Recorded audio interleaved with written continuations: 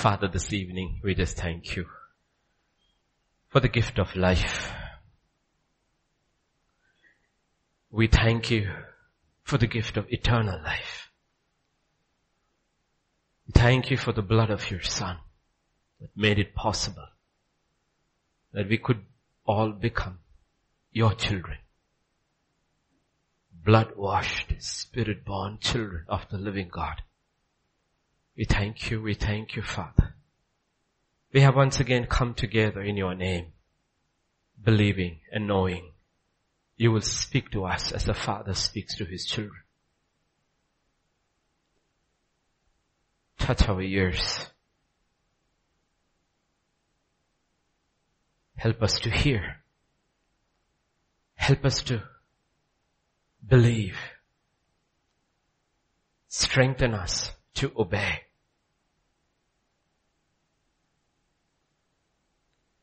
Let us not be strong men and women with weak wills.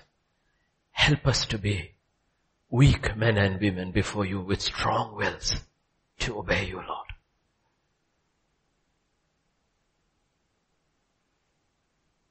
Speak to us, Lord. In Jesus' name. Amen. Amen. If you were there last week, last Wednesday, it's dangerous to look directly into my eyes because I will ask you last Wednesday, what did we hear about? We heard about the Canaanite woman, remember? We see her both in the Gospel according to Matthew and in Mark. And the question we asked is, yes, crumbs. Can we persist in faith? Will we persist in faith? God will allow many kind of tests in our life because it is, like they say in English, it is these tests that separate the boys from the men. And one of the ways in which God tests is, will we let offense stop us from pursuing God? Stop us from fulfilling our destiny? The first step God takes, unless the Father draws, no man can come to him. But after that, scripture is very clear to all of us. Draw near to God and he will draw near to us. And then when James explains, you will see in the way he draws near, it can be quite a bit of offense. Will we be satisfied or accept even if it is crumbs that is being offered? We want full loaves. What about crumbs? So what separates great faith from ordinary faith? One of the things we learned last Wednesday is great faith does not get offended. It looks past the offense and keeps its eyes on the prize. Tonight we will look at another of Jesus' encounters. This time with a blind man. Couple of encounters if we have time. In the Gospels, if I am right, Jesus encounters 7 blind men. That is perfect blindness. 7 blind men.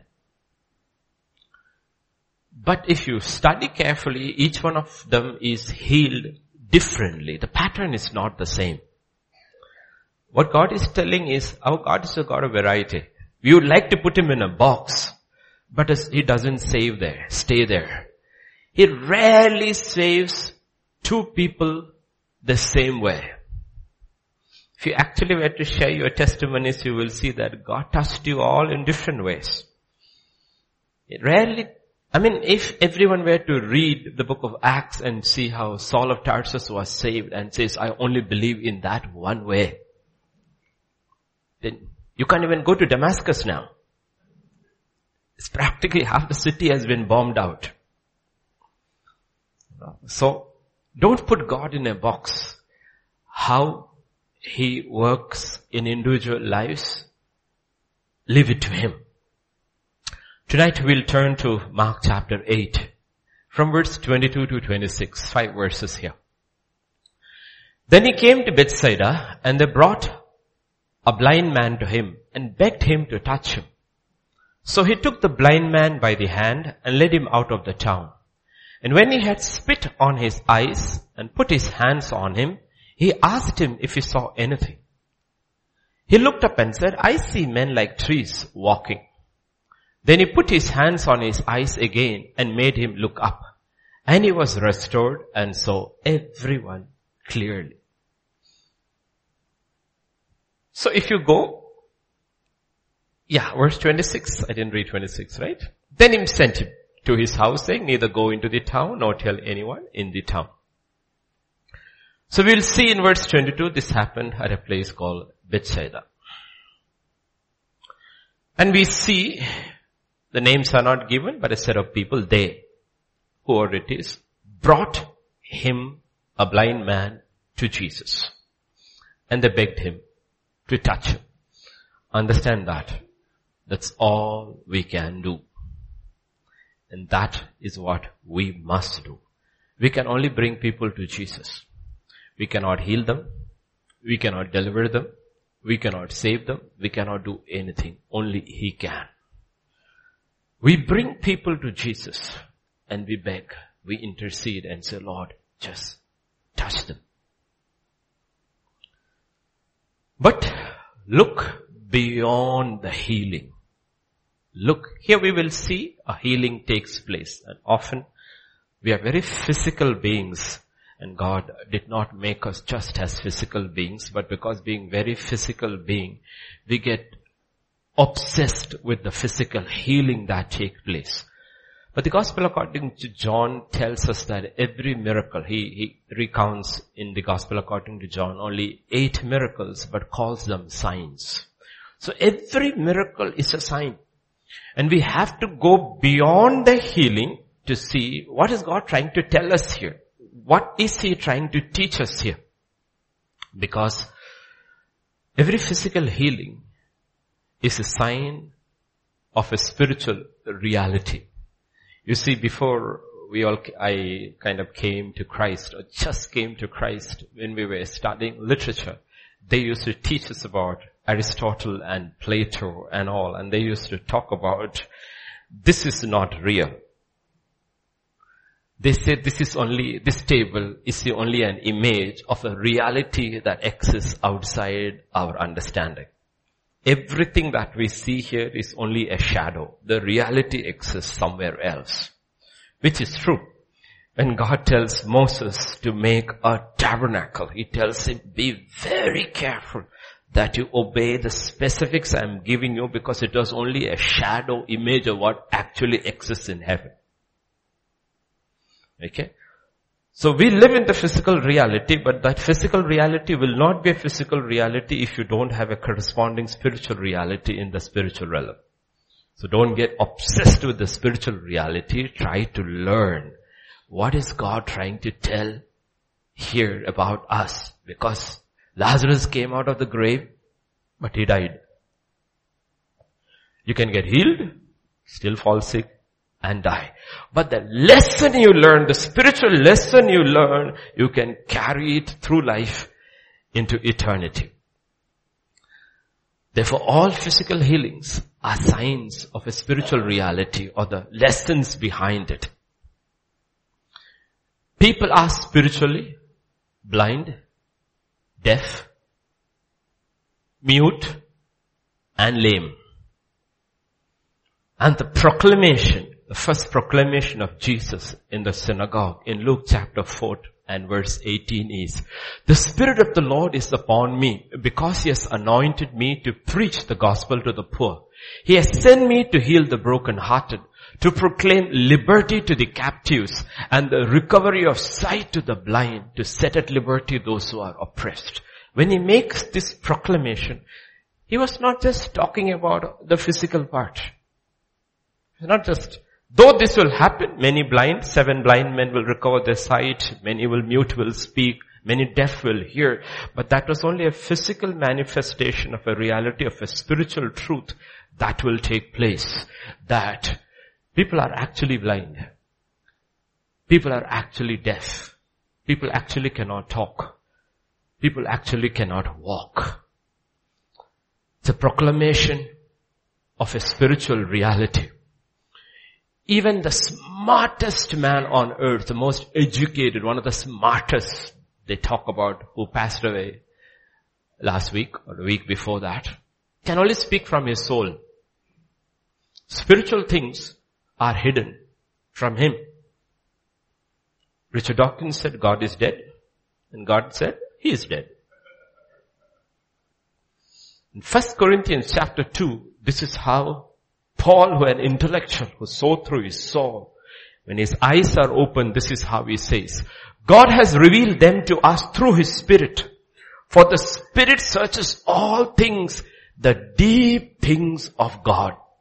For what man knows the things of a man except the spirit of the man which is in him? Even so, no one knows the things of God except the Spirit of God.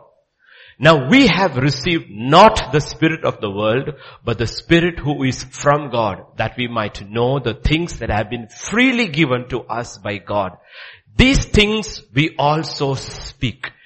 What is he saying? He's saying we saw through the Spirit. And what we speak are spiritual realities, not just physical realities. These things we also speak, not in words which man's wisdom teaches, but which the Holy Spirit teaches, comparing spiritual things with spiritual. But the natural man does not receive the things of the Spirit of God, for they are foolishness to him. Nor can he know them because they are spiritually discerned. But he who is spiritual judges all things, yet he himself is rightly judged by no one. When you need to sit and meditate upon these verses, three people can read the same picture, portion of scripture. One can go completely one tangent in the flesh. Another can go in another tangent in the soul. And the third can go in the spirit, the same scripture.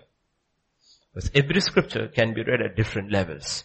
But scripture says, unless the Spirit, we have received his Spirit, and the Spirit opens our eyes, we will not understand the spiritual reality of what God is trying to speak to us, because God is a spirit. And remember, Jesus told the Samaritan woman, God seeks those who will worship him in spirit and in truth. We will see in this miracle, which we see in Mark 8, Jesus touches this man 3 times. The fact is that we all need these 3 touches from Christ. There are actually 3 anointings available. One is available in the outer courts. One is available in the holy place. And one is available in the most holy place. First touch, the first awareness of salvation. Okay? First awareness of salvation is the awareness of our blindness. I cannot receive sight unless first I acknowledge I am blind. Okay? I can never receive sight unless first I am aware of my blindness. You can never receive knowledge unless you first acknowledge your ignorance.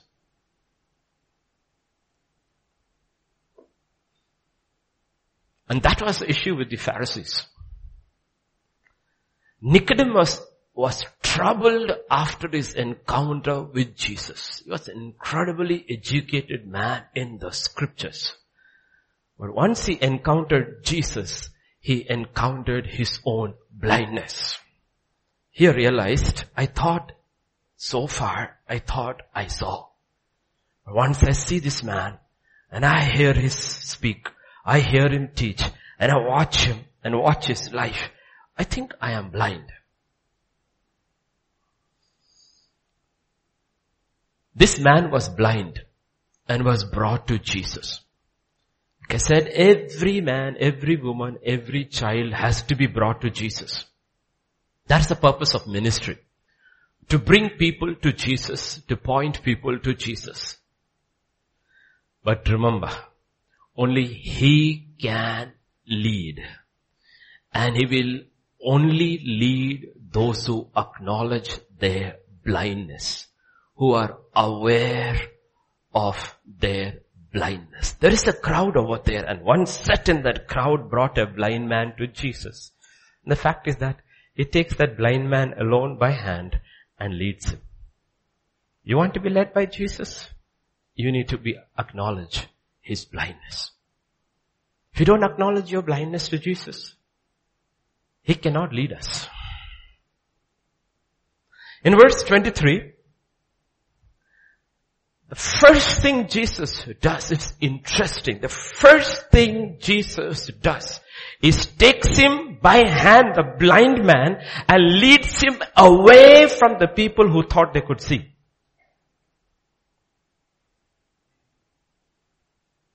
He leads him out of the town. Okay. He touches him. If you look at it, he touches him 3 times. First touch, he takes him by hand.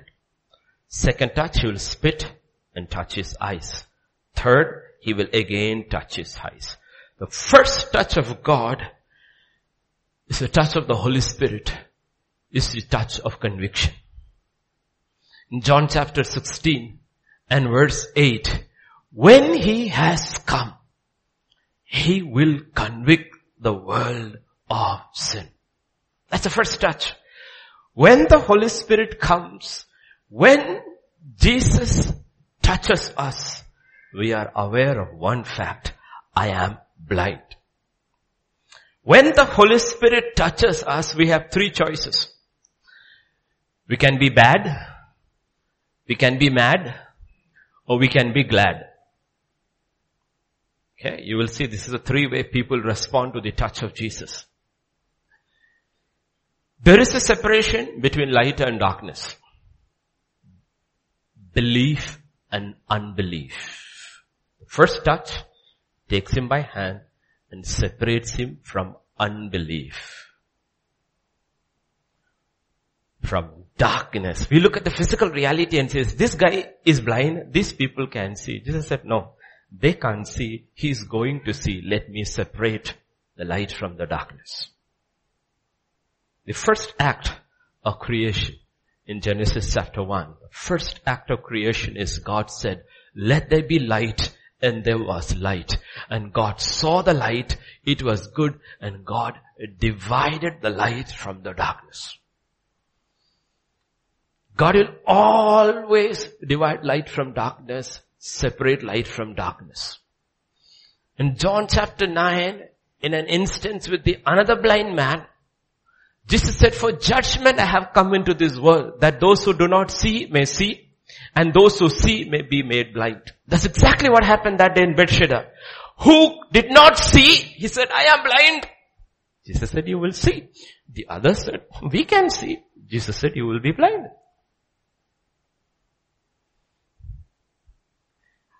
Those who do not see may see, and those who see may be blind. And some of the Pharisees who were there with him heard these words and said to him, are we blind also? Jesus said to them, if you are blind, you would have no sin. But now you say we see, therefore your sin remains.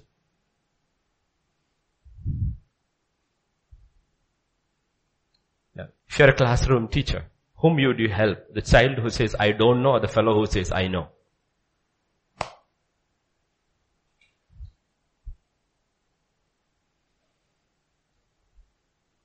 Those who brought him thought he was blind and they could see. But spiritually speaking, Jesus separates them. Peter would say it this way in 1 Peter 2:9, you are a chosen generation, a royal priesthood, a holy nation, his own special people. We love all that. We love adjectives. We love it. Oh my gosh, I'm a peculiar. People say they're only peculiar in church. But when they go to office, they don't want to be peculiar.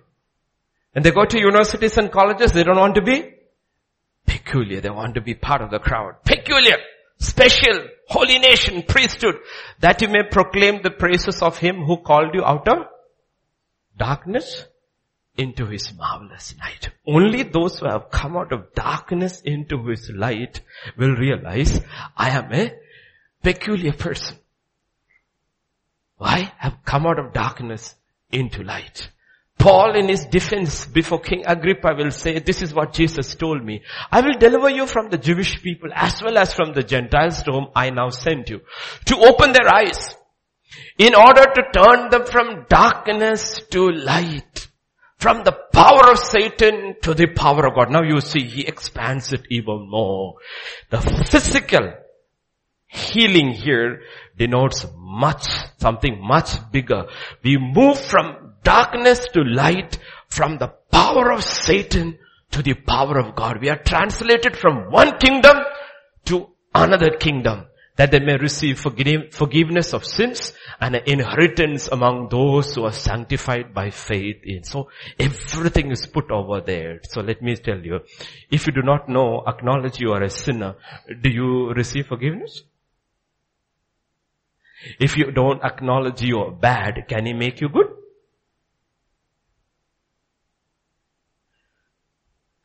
If I don't acknowledge I am blind, can he give me sight?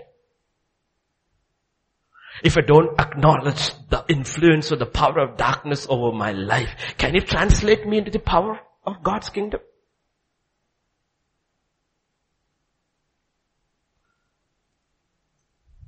That is the first step. Will we let Jesus lead us from unbelief to belief, from darkness to light? Okay. The Pharisees were mad. When Stephen, remember when Peter preached on the day of Pentecost, the people were cut to the heart. Why? The word like a sword went in and showed the darkness in them, and they were cut to the heart and cried, what should we do? When Stephen preached to the Sanhedrin, they were also cut to the heart and they gnashed their teeth and they were so mad.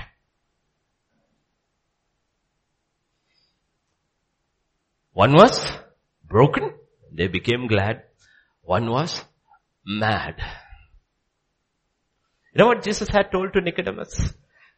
Jesus told Nicodemus in John chapter 3, this is the condemnation, that light has come into the world and men loved.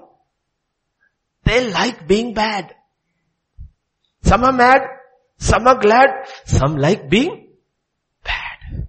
Rather than light, because their deeds were evil, bad. For everyone practicing evil hates the light and does not come to the light, lest his deeds should be exposed. But he who does the truth comes to the light, that his deeds may be clearly seen that they have been done. So God says, when people are bad and they like being bad, they hate the light. They don't like the light. That's why cockroaches thrive in the dark.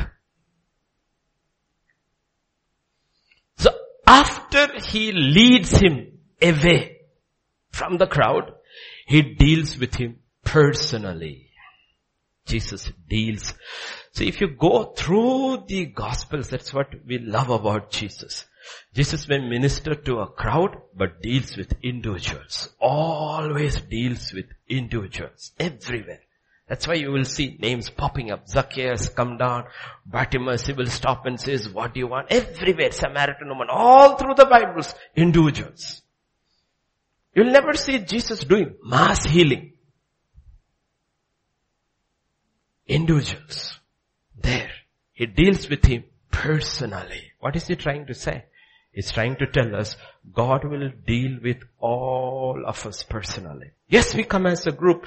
We worship as a group. We pray as a group. We study the word of as a group. But Jesus deals with each one of you personally. Do not be satisfied with the crowd. Yes, I went to church. Yes, I worshipped on Sunday. Yes, I took the notes. Yes, I was there on Wednesday. Yes, I was there on fasting and prayer. That's all fine. But that's not salvation. Salvation is when God deals with us personally, one-on-one. God always deals with people one-on-one. The reason is Christianity is an individual choice. So many think they are Christians because they were born in Christian families. Like Jews thought they were Jews because they were born in the Jewish family. But Paul will say in Romans 2, it doesn't work that way. Yeah, Romans 2. For he is not a Jew who is one outwardly, nor is circumcision which is outward in the flesh, but he is a Jew who is one inwardly. And circumcision is that of the heart in the spirit, not in the letter, whose praise is from men. From outwardly every Jew will look the same. But he said that doesn't make you a Jew. What makes you a Jew is who has been touched individually by the Spirit. The same way, doesn't matter whether we are born in a Christian family. It makes no difference. You have to be born again individually by the Spirit. Hepzibah, if you're born in an airport, that doesn't make you an airplane? No? Peter, if you're born in a railway station, do you become a train? No. God says if you're born in a Christian family, it doesn't make you a Christian.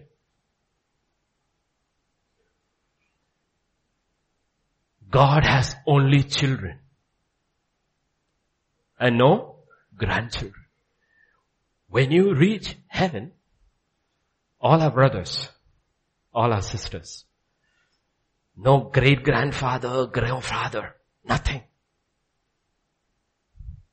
Everyone must be born again to be a child of God. That is the second touch. That is his second touch. In verse 23 and 24, so he took the blind man by the hand, led him out of the town, and when he had spit on his eyes and put his hands on him, he asked him if he saw anything. First the Holy Spirit comes, he convicts us of sin. Then he points us to the righteousness that is available in Christ Jesus, and we need to make a choice. Spiritual rebirth is not forced on anybody. We are shown our real state. This is what you are. This is what Christ is. This is who you are. This is who he is. You can choose to be like him. It's free, but you have to choose. He spits into his hands and touches his eyes. Do you see? And he looked up and said, I see men walking like trees. One moment he was in darkness. The next moment he was in light. It happens instantaneously. You may not be able, I cannot remember, but I can tell you 1984, last week of October. The exact day I'm not sure, but I know. You know, let me ask you. How many of you fell asleep last night? Or this morning, whenever? Do you remember, unless your alarm rang or you looked at the clock, do you remember the exact moment when you woke up? Most of us don't, right? But you know you woke up. In an instant, you moved from darkness to light, right? And you know. Does anybody have to tell you, Hepzibah, you are awake? You will know when you are born again. You know. You cannot explain it. You know you have crossed from death to life. You know. It is not connected with your baptism. It's not connected with anything you have gone through. You know, I have crossed from death to life. You know. Because you see, you perceive something which you never pursued before. You know, spiritually, your eyes have started seeing the light of God, which you never saw before. This is not knowledge. This is not wisdom. This is none of those things. You know, you have broken through. You know, the kingdom of God is real. That's what God told Nicodemus. When you are born again, you will see the kingdom of God. You will enter the kingdom of God. He says, how is that possible? He couldn't understand. With all his biblical knowledge, he couldn't understand. Jesus says, it's like the wind. Does anybody know where the wind comes from? But do you know there is wind? How do you know wind? You can see the curtain moving and you know, there is wind. You can't see the wind. You can only know the wind by the effect it causes. Nobody sees the wind. You see the wind by what it causes. He says that's the same way when you're born from heaven. You don't see, but you know it has done something to you.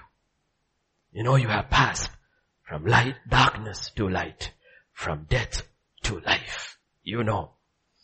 That's the touch.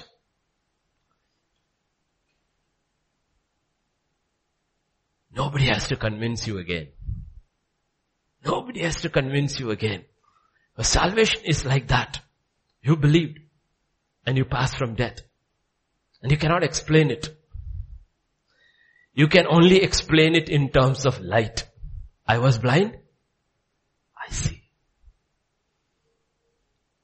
I was blind. This is again the issue with this progression in it's a progression in light at every stage there is. Okay, I got saved. Then I argued for many years, what's the point in getting baptized? I was baptized when I was small, blah, blah, blah.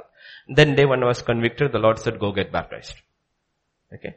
Then when I got baptized and came out, it was different. Now so many times I've gone in all kinds of water, river, sea, swimming pool, everything, but this was different. Now how do I explain it? It is something that is spiritual. Then I fought about this baptism of the Holy Spirit with those who are baptized and say, no, it is this, it is this, it is that, it is that, it is that. Then this call for ministry came. Then I said, Lord, I look into the Bible, New Covenant, I see everyone who was called into ministry was baptized in the Holy Spirit. If it is real, then baptize me before I step into ministry. On the day I stepped into ministry, He filled me with the Holy Spirit right at the podium. Now how do I explain? Now it is different. All my arguments before that, I was standing in darkness and contending with light. And I'm saying there is nothing like light. When you step into light, you have no arguments. Through life, you will see there is a progression. Onward. God is light. He dwells in unapproachable light. The journey of salvation is a journey towards light. Okay? So, there is so much to cover. We haven't reached anywhere yet. All of eternity we will be journeying. So that's what this is here in terms of salvation, what is happening. He uses a simple metaphor, says, can you see? He says, I see. I see. One man of God said it this way. If the 3 different blind men among the 7 were to sit together and discuss how they got their sight, one would say, Jesus touched me once. That's how you get your sight. The second will say, no, you are wrong. Jesus touched me twice. That's how you get your sight. The third will say, no, that's not how. Jesus spat into the mud, made a paste, put it into my eyes and said, go wash in the pool of Siloam. And that's how I got. And the 3 would start fighting. And if they continue fighting like we do today, in 21st century Christianity, we would have 3 denominations. One called the One Touch Church. The second called the Second Touch Church. And the third called the Spit in the Eye Church.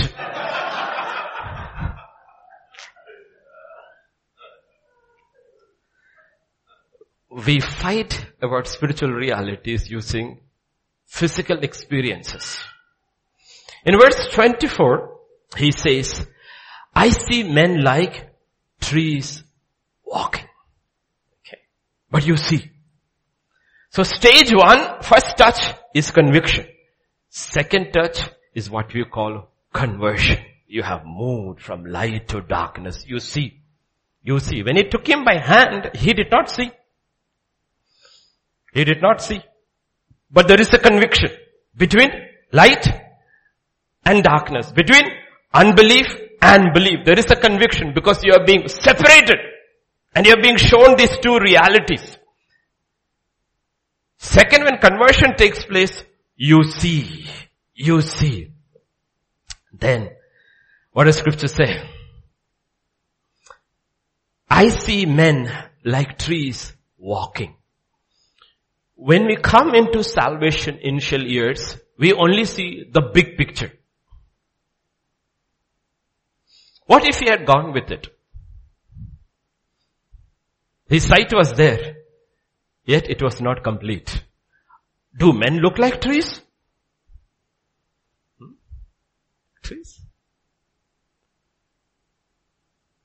Yes, from blindness to sight, darkness to light is good. But men look like trees.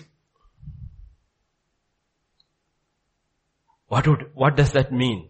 It means our judgments would be faulty. They are not accurate.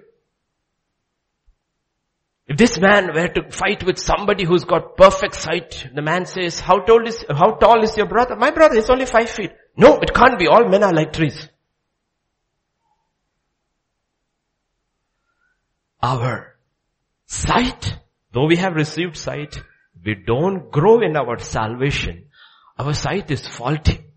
That's why the instruction is given in ministry in 1 Timothy chapter 3.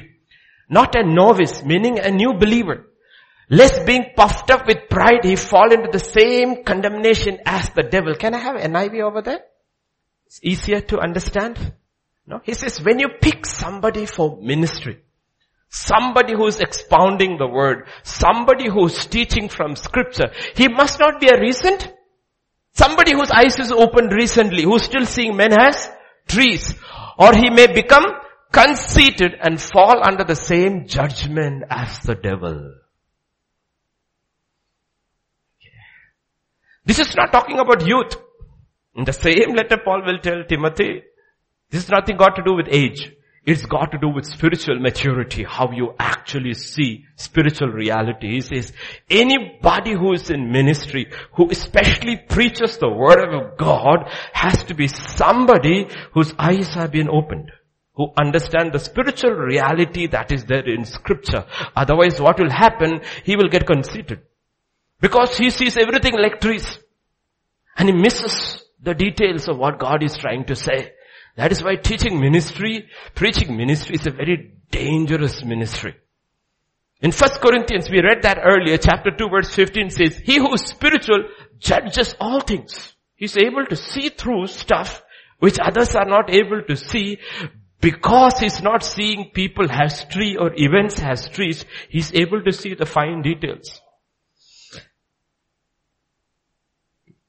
That's the whole thing. If we don't grow in our salvation, we grow in the light, we'll only see big, big pictures. And sometimes we reveal ourselves. What's one of the problem with social media? And when you have a group, as long as it is social things and all, it is fine. But when somebody tries to put across a spiritual thing, you immediately see where they are. Immediately see where they are.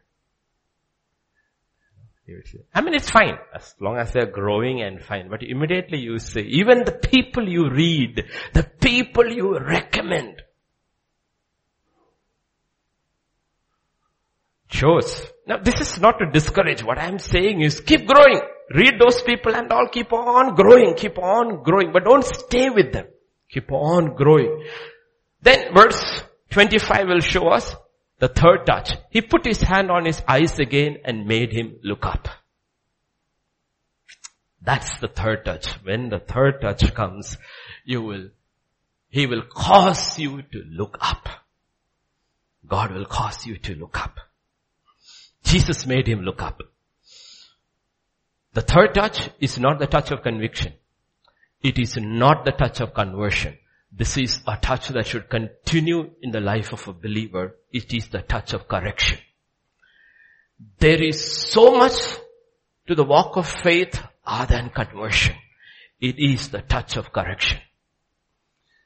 That's why we gather as often as possible to the study of the Word of God. Not to gather knowledge, but to be constantly be corrected by the Spirit of God.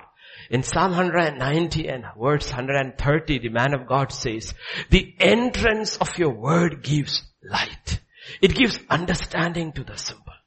The entrance of your word.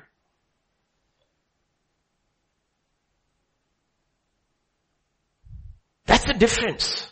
You need to realize the Word of God has to bring light.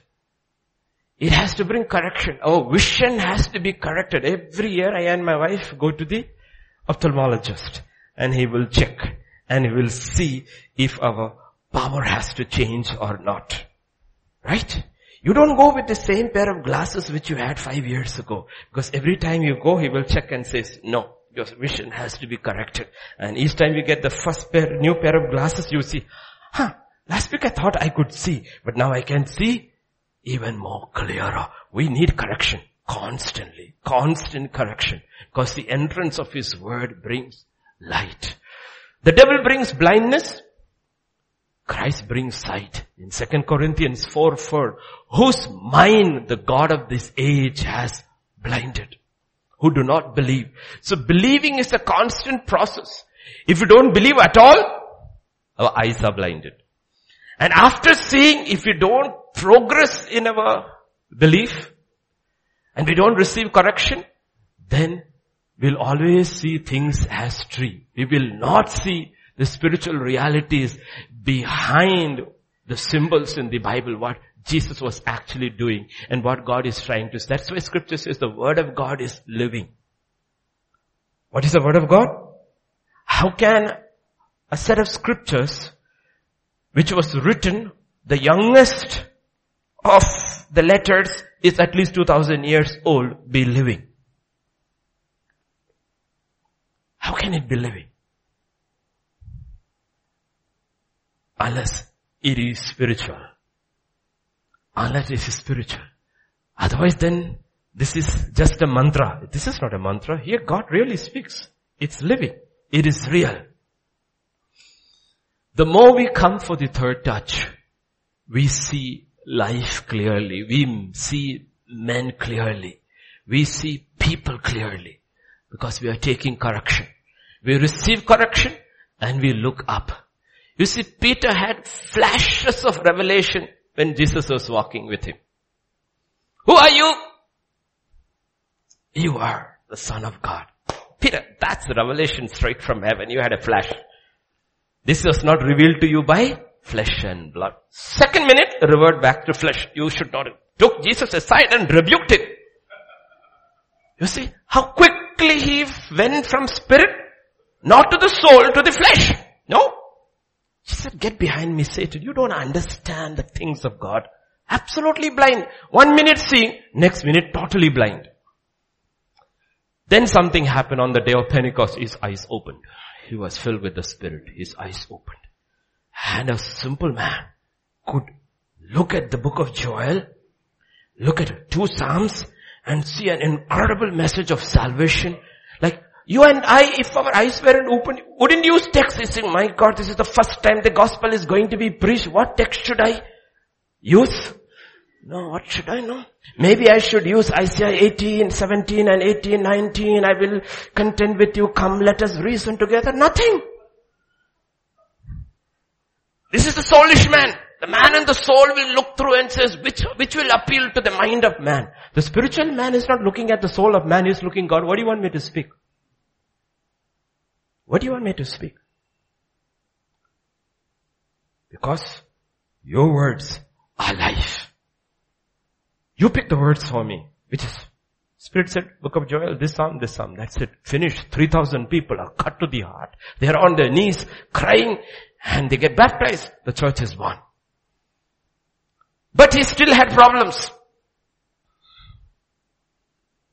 He needed constant correction in his vision. Okay. You have to understand. But he's a man who receives correction. We'll see later, God gives him a vision. And it was at noontime, so it is a vision. He was in a trance, and I will say he was in a trance. And what did he see? Acts chapter 10. I saw heaven open and an object like a great sheet bound at the 4 corners descending to him and led down to the earth. And in it were all kinds of 4-footed animals of the earth, wild beasts, creeping things, and the birds of the air.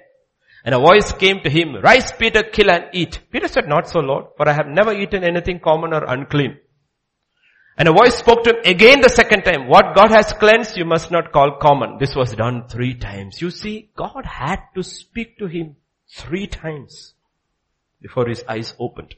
Now today people will read this and go back to the beginning. People will go to verse number 12.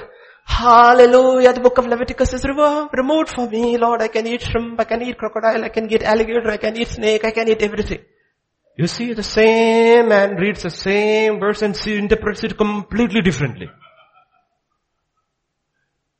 He sees not with his eyes, he sees with his belly. 3 times before he could see. 3 times God had to repeat to Peter. And then Peter caught on. Immediately vision is over. 3 men come from Cornelius. And Peter was astonished when he heard the report. And he received the correction. Listen to what he says. Then Peter opened his mouth and said, in truth, I perceive that God shows no partiality. But in every nation, whoever fears him and works righteousness is accepted by him. He says, oh my gosh, that vision had nothing to do with animals. It had to do with people. It had to do with people. God is not a respecter of persons. Anybody who calls upon the name of Jesus, who longs for redemption, God will receive him. He's ready for correction. He receives correction. And we need to constantly, like your iOS on your Apple phone or whatever, have to keep on updating your software according to the Word of God. Be up to date with the Word of God. Don't work on old software, then suddenly one day you will get a message saying your system will no longer work. You're outdated. Why? Because we got saved and we saw ministries and we decided this is the whole of salvation. Scripture says no. Anyone who comes to him, he can save them to the uttermost. To the uttermost. He saves us to the uttermost. Therefore there is a constant course correction as we go on so that we see more and more and more clearly. A little later, again he needed correction. This time God will correct him not directly through a vision. He will correct him through a younger man.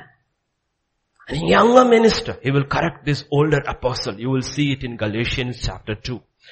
Now Peter had come to Antioch. I withstood him to his face. Who?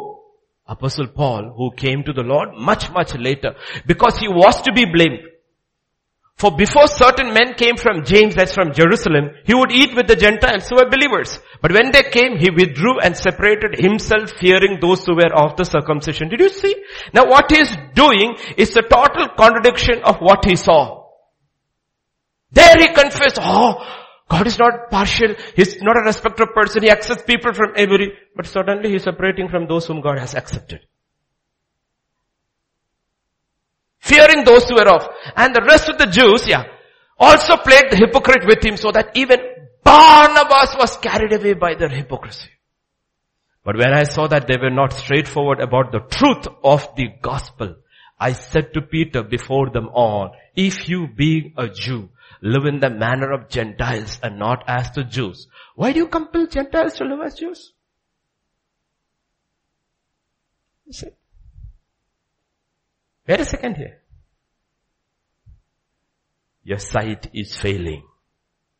Losing your sight. Still there. Till down today. Anywhere in India you go, you will still see. You go to Kerala, you go to Hyderabad, anywhere.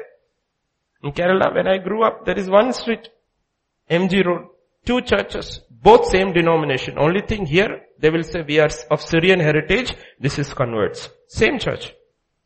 And they won't even marry among themselves.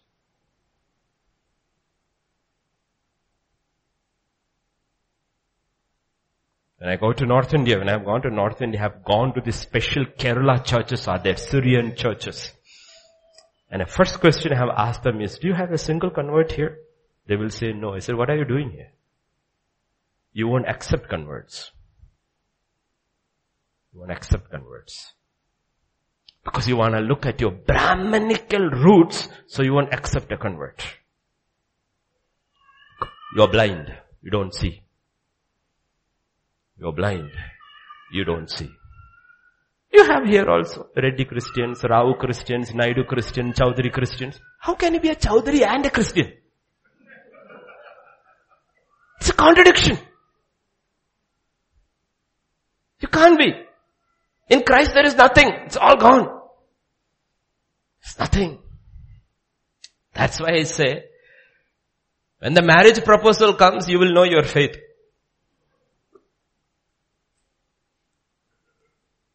You understood what I said, right? At every point, Peter had two choices. Get offended or accept correction. That's not the way I was brought up. Who do you think you are to correct me? There are so many touches in that third stage. But this is actually where we struggle, we fail. David was a man who accepted correction all his life. Be like David. In Psalm 119, he says, before I was afflicted, I went straight. Now I keep your word. You afflicted me. And realize I need to make corrections in my life. Philippians 1:6 will say, being confident of this very thing, that he who began a good work in you will complete it until the day of Jesus Christ. If we are the generation who will see the second coming of Jesus Christ, says until the day he comes, there is a work that is going on. But it is not done overruling anybody's will. It has to be a life to which we surrender individually to be corrected by God directly or whomever God chooses to correct us through. It's a life of correction and obedience. In Isaiah 1:19 and 20, this is what God said. If you're willing and obedient, you shall eat the Old Testament, good of the land. New Testament, the very life Jesus came to give us. But if you refuse and rebel, you shall be devoured by the sword. The mouth of the Lord has spoken. We all have these two choices. Accept correction, keep on changing. We'll see more and more and more and more and more and more clearly, absolutely clearly the spiritual reality. That's why we study the Word of God and look at the reactions of these people. Like, Paul and, it's so often repeated, it has shouldn't become anything other than what it is, Scripture. Paul and Silas does an incredible ministry, delivers a girl, is stripped naked, beaten, thrown in the prison. How do they react? How do they react? They're singing, they're praising, they're worshipping in the midnight hour, sitting in a stinky, dirty Roman prison. Why? Why? How many servants of God who, if you go through a fraction of that today, react like that? Why? Spiritual reality. How they saw and how we see. Today persecution itself is being used to raise money. I've seen many who raise money through persecution. These are the lessons we learn as we go through the Gospels. We are all deaf, blind, mute, lame, without Christ. The people who brought him thought, oh, he is blind, he needs help. We can see, Jesus, please help him.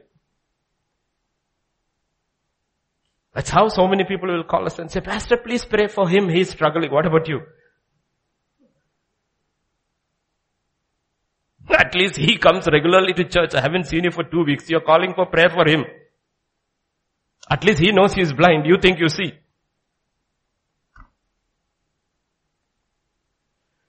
Do we hear? Do we see? Increasingly. In Revelation 2:7, 7 times. He who has an ear, let him hear what the Spirit says to the churches. Do we hear?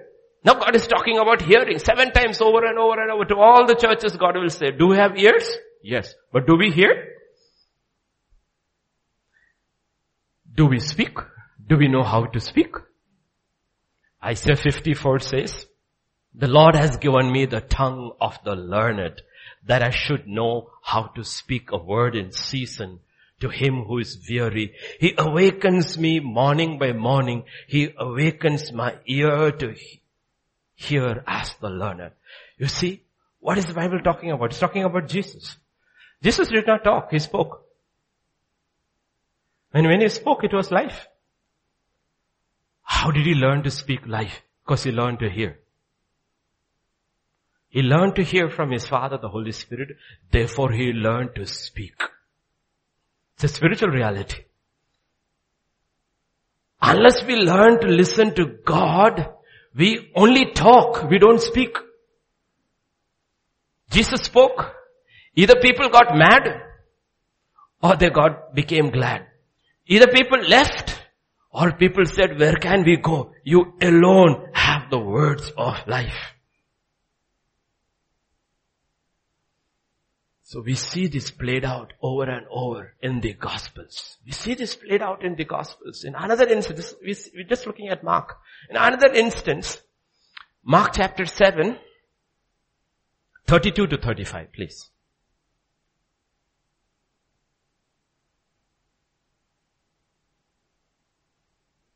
Again, another man. Okay, look at it. There some people brought to him a man who was deaf and could hardly talk, and they begged him to place his hand on the man after he took him aside. Same scenario. A set of people who can hear, who can talk, thinks this man cannot hear and this man cannot talk. So they said, you need help. Let us take you to Jesus. Jesus separated him from them. Took him aside. Away from the crowd. Says Jesus sees our hearts. Jesus sees through people. Jesus sees. Separated him from the crowd. Jesus put his fingers into the man's ears, then he spit and touched the man's tongue. He looked up to heaven and with a deep sigh and said, Ephphatha, which means be open. At this, the man's ears were opened, his tongue was loosened, and he began to speak plainly. You see, unless Jesus touches us, we too will not hear. Unless he touches our tongue, we too will not know how to speak. Here again, Jesus takes him from the crowd and ministers to him one-on-one. Simple lesson. If you want to see, if you want to hear, if you want to speak, you have to allow God to minister to you one-on-one. You have to spend time with God. We learn as a corporate, as a body, but you have to encounter God because it's a God who comes to meet individuals. He ministers to people one-on-one. And don't be offended by how he ministers to you. Don't be offended how he ministers to you. That's why the first blessing in the Bible, in the new covenant, not the old covenant. First blessing in the new covenant. Blessed are the poor. If you're poor, remember the old example I gave you? Nowadays you can't see them also. God Makesia very nicely has rehabilitated all the beggars. It's very good. He's done a good job. He's taken all the beggars and put them. But before that, remember the beggars? If you ever met real beggars, desperate beggars, they don't care what you give them. Do they say, is it today's cooking? Do they ask you? Did they ask you where is that plate? Do they ask you? If you give them some cloth, do they turn and look at the brand? You know what a beggar means? A beggar is a man who will receive anything. That's why he's a beggar. Right? He's not offended by what you give him. Because he's desperate. Blessed are those who are poor in the spirit. They are not offended how God deals with them. He's spat. And took the spittle, put it on his tongue. He was not offended. He spat and put it on the other guy's eyes. He was not offended. Naaman was offended. He came with his entourage and stood there and said, tell the prophet. The prophet didn't come out. He sent his servant and said, tell him, go wash in River Jordan 7 times. He was offended. He said, I thought this man would come and take a rod and wave it like that and my leprosy. Offended. Are you offended the way God deals with you? Are we offended? This man was not offended. The other man was not offended. They were not offended. One he touched in 7. He touched the man's tongue with spittle. In the other case in 8:23, he spat. He had spit on the man's eyes. Imagine. You go, let's say a lady in your 20,000 rupee pattu sari for a healing service and the pastor takes you. What would you do? What would you do?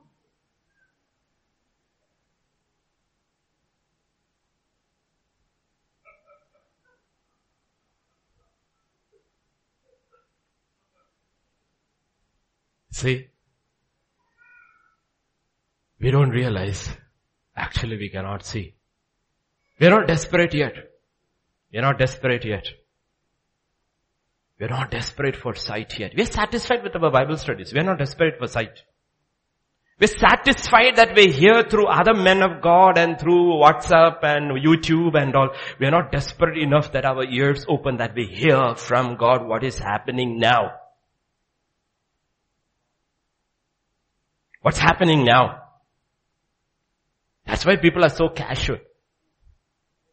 So casual, they have no clue what's happening. They're so casual. That's what Jesus talks about. When he talks about the last days, what is the last day? He said like Lot's days and like Noah's days. What is that? They ate, they drank, they planted, they harvested, they built, they gave in marriage, they got married. What's wrong with that? They were absolutely blind to the reality of judgment was knocking at the door. They didn't see, they didn't hear, they didn't walk. They didn't speak, they didn't warn. Lot did not warn anybody. And the last hour when he warned, scripture says his sons-in-laws laughed at him. What a dude, you're talking about judgment. If you're judgment, then why are you living among us? You see what Jesus is trying to say? Why he moves the desperate from that group who think they see but actually don't see.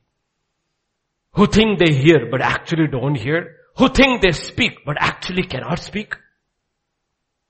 He moves us. God understands our pain. In Mark 7 and verse 24, he looked up to heaven with a deep sigh. Looks at his eyes. Deep sigh. Jesus was a man acquainted with grief. He groans. The same word in the Bible is translated as he groaned. Lazarus' grave, he will groan. Why is he groaning? We are going to do your greatest miracle. Man who's been dead for 4 days is going to come out. You were dead for 3 days, you will come out. This man has been dead for 4 days, you will bring him out. This is your great miracle. Why are you groaning? Because many will die and not rise up. Did we see that? He's standing before his greatest miracle he's going to do, and he groans and he weeps, he cries, because he knows this is the reality, spiritual reality. Most will not rise. They will rise for the second death, for judgment. He groans. Here he groans. Why is he groaning? Because he knows most will not hear. They will be caught, like Lot's generation was caught. Noah's generation was caught. Nothing opened their eyes. Before their eyes, this whole thing is being built. And it is finished. An ark in the middle of nowhere. They have never seen thunder, rain, flood, judgment, nothing. And right before their eyes, a man has persevered for 100 years, 120 years, built. Not only that, from every corner of the world, incredible, strange animals have come. 2 by 2. Not only do they come by 2 by 2, they have all entered into the ark. That should make you think there is something happening here. Even you hear about people saying, oh, the rats are fleeing, the horses are fleeing. They'll say earthquake is coming because animals sense it. The animals got in, not a single human being to whom he preached. Why? They did not see, they did not hear, and they were blind. Still God was merciful, left the door open for 7 more days. Nobody came in. Noah and his family are in. Then finally God, scripture says, shut the door. Judgment began. Then everybody believed. God says, do we see? Christ wants to lead us from the unbelieving crowd to himself. He wants to restore our sight. He wants to open our ears. He wants to loosen our tongues so that we may behold His glory.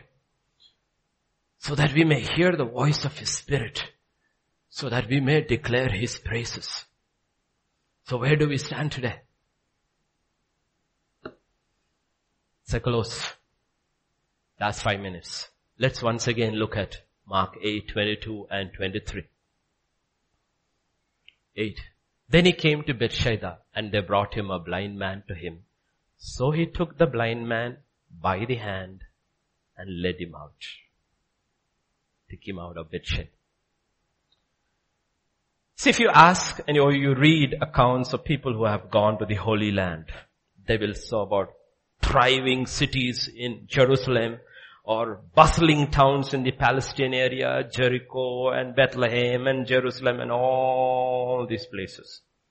They will say 2 cities you go, they are no longer cities, they are just ruins. And they don't realize why these 2 cities are still ruins. It's nothing has happened in those cities. One is Bethsaida, the other is Capernaum. Luke chapter 10, Jesus will tell. 10, 13 and 15. And you, Capernaum, will you be lifted up to the skies? 13, first 13 please, yeah. 13 and 15. Woe to you, Chorazin! Woe to you, Bethsaida! If the miracles were performed in you had been performed in Tyre and Sidon, they would have repented long ago sitting in sackcloth and ashes. And verse 15, woe to you! Capernaum represents unbelief in spite of all the works of God done. God takes him and brings him out of Bethsaida. They say, you go to Bethsaida today, it's ruins. Capernaum, ruins. Because he said, woe to you. The very Son of God came here, preached to you, did all these things, but you still won't believe. Still won't believe. These were cities of unbelief. Though many of his miracles and his preachings were done there. These cities rejected his message. Therefore they lie in ruins. It is dangerous for a city or for a person to reject the word of Jesus. It's dangerous to reject. Okay. That's why we look into scripture. I have Googled all these things. I've never gone there. I've Googled to see, is this real? And I saw it's real. The ruins. You type in Capernaum and images, all that comes is ruins. 250 or 300 million trees after Jews returned back to the promised land in the last 70, 80, 100 years. They have made a desert bloom. It's green. They have planted and planted and planted and all kind of drip irrigation, everything. But one place, you go, it's still like a patch desert. Nothing grows there. What is it? Gilboa. Why? David in his grief when he heard Saul and Jonathan were dead, he cried and said, oh Gilboa, no dew on you, no rain on you, you will never bring anything out green, you will be dry. Till today, it's dry. When you see these things and you say, oh my gosh, Word of God is real. Word of God is real. This is real. There are no jokes here. There are no jokes here. This is a real book. This is a living book. And it has not lost its power. Maybe David spoke this 3,000 years ago. Or Jesus spoke this 2,000 years ago. It's still valid. Because the Word of God is living. That's why the prophecy about Jesus, Isaiah, final word for today. The eyes of the blind shall be opened. The ears of the deaf shall be unstopped. The lame shall leap like a deer. The tongue of the dumb sing. For water shall burst forth in wilderness and streams in the desert. This is the reality. The spiritual reality of what? When your eyes have been opened, your ears have been opened, and you are going further and further because you are fascinated by this person of Christ. The tongue is loosened. The tongue is loosened. Your tongue is loosened. Your tongue is loosened. You speak. And what is happening? You are leaping like a deer. How does Malachi end the Old Testament? The Son of Righteousness shall rise with healing under his wings, and you shall go out like what? Like calves fed in the stalls, leaping. He says, your outer body may be perishing. Your inner man, you're no longer walking. You are tripping. Because you know this is a kingdom. And you are part of the kingdom. And you're only growing in the kingdom. So you can look at all the terrible things you have gone through, unbelievable terrible things, and turn around and tell us what does Paul says? Momentary affliction in the weight of glory that I see. Momentary. How many years? I don't know. How many beatings? I don't know. What all have you gone through? I have no clue. How do you look at that? Momentary. Why? I see another reality. The weight of glory. Why? My eyes see. My ears hear. And therefore I cannot stop singing his praises. And I cannot walk anymore. Though I am old, my knees hurt and my joints creak. That's what you see. Inside I'm leaping. Inside I'm leaping. Isn't that what Habakkuk says? Everything is gone. The fields are dry, the stalls are dry, everything is dry. Yet I will rejoice in the Lord my God, and he shall make my feet like the feet of the hind, the deer, and I shall continue to climb in high places. My physical reality doesn't matter because I live in another reality, the reality of the Spirit, and that's true. That's true. And I will keep on climbing.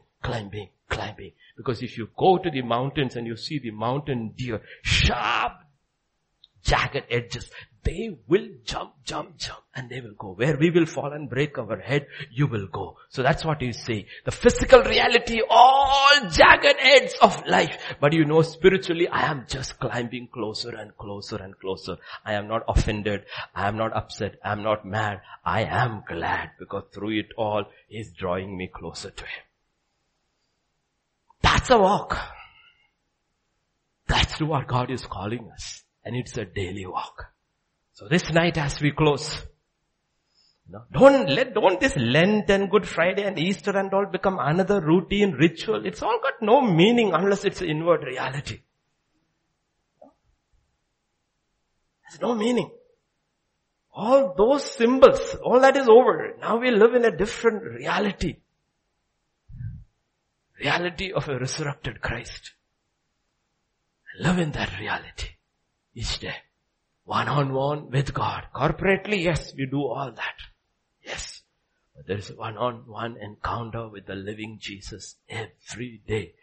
When you have met him, you will know you have met him. Because you cannot meet him and remain the same. The blind man saw, the deaf man heard, the mute man spoke, the lame man walked. Why? Because they met Jesus. They met Jesus. When you meet Jesus, you will know. Others will know. Shall we pray? Father, this evening we just come to you, Lord. We just thank you. We just thank you, Father. Help us, O Lord, continuously to see the depth, the height and the width of your salvation. Help us not to restrain it to what we see with our physical eyes, O Lord. Open the eyes of our heart, as Paul prayed, O Lord, in his epistle to the Ephesians, O Lord. Open the eyes of our heart, that we might see this incredible, exceeding glory, the knowledge of God, the revelation of God. Open, Lord. All these things come. Help us not to be discouraged. Help us not to be dismayed. Help us to see beyond it. To know you're only leading us further and closer to you. I pray during this season as the church fasts and the church prays. Be a time of drawing close to you, Lord. Let our ears be opened. Eyes be opened. Our tongues be loosened. And in our inner man, we hear, we see, And we cannot stop singing your praises. For you not only brought us from darkness into light, you are forever leading us further and further into your glorious light. Thank you, Father. You brought us here safely. Take us home all safely, Lord. For thine is the kingdom, the power and the glory. Forever and ever, O Lord. Thank you, Father. In Jesus' name we pray. Amen. Amen.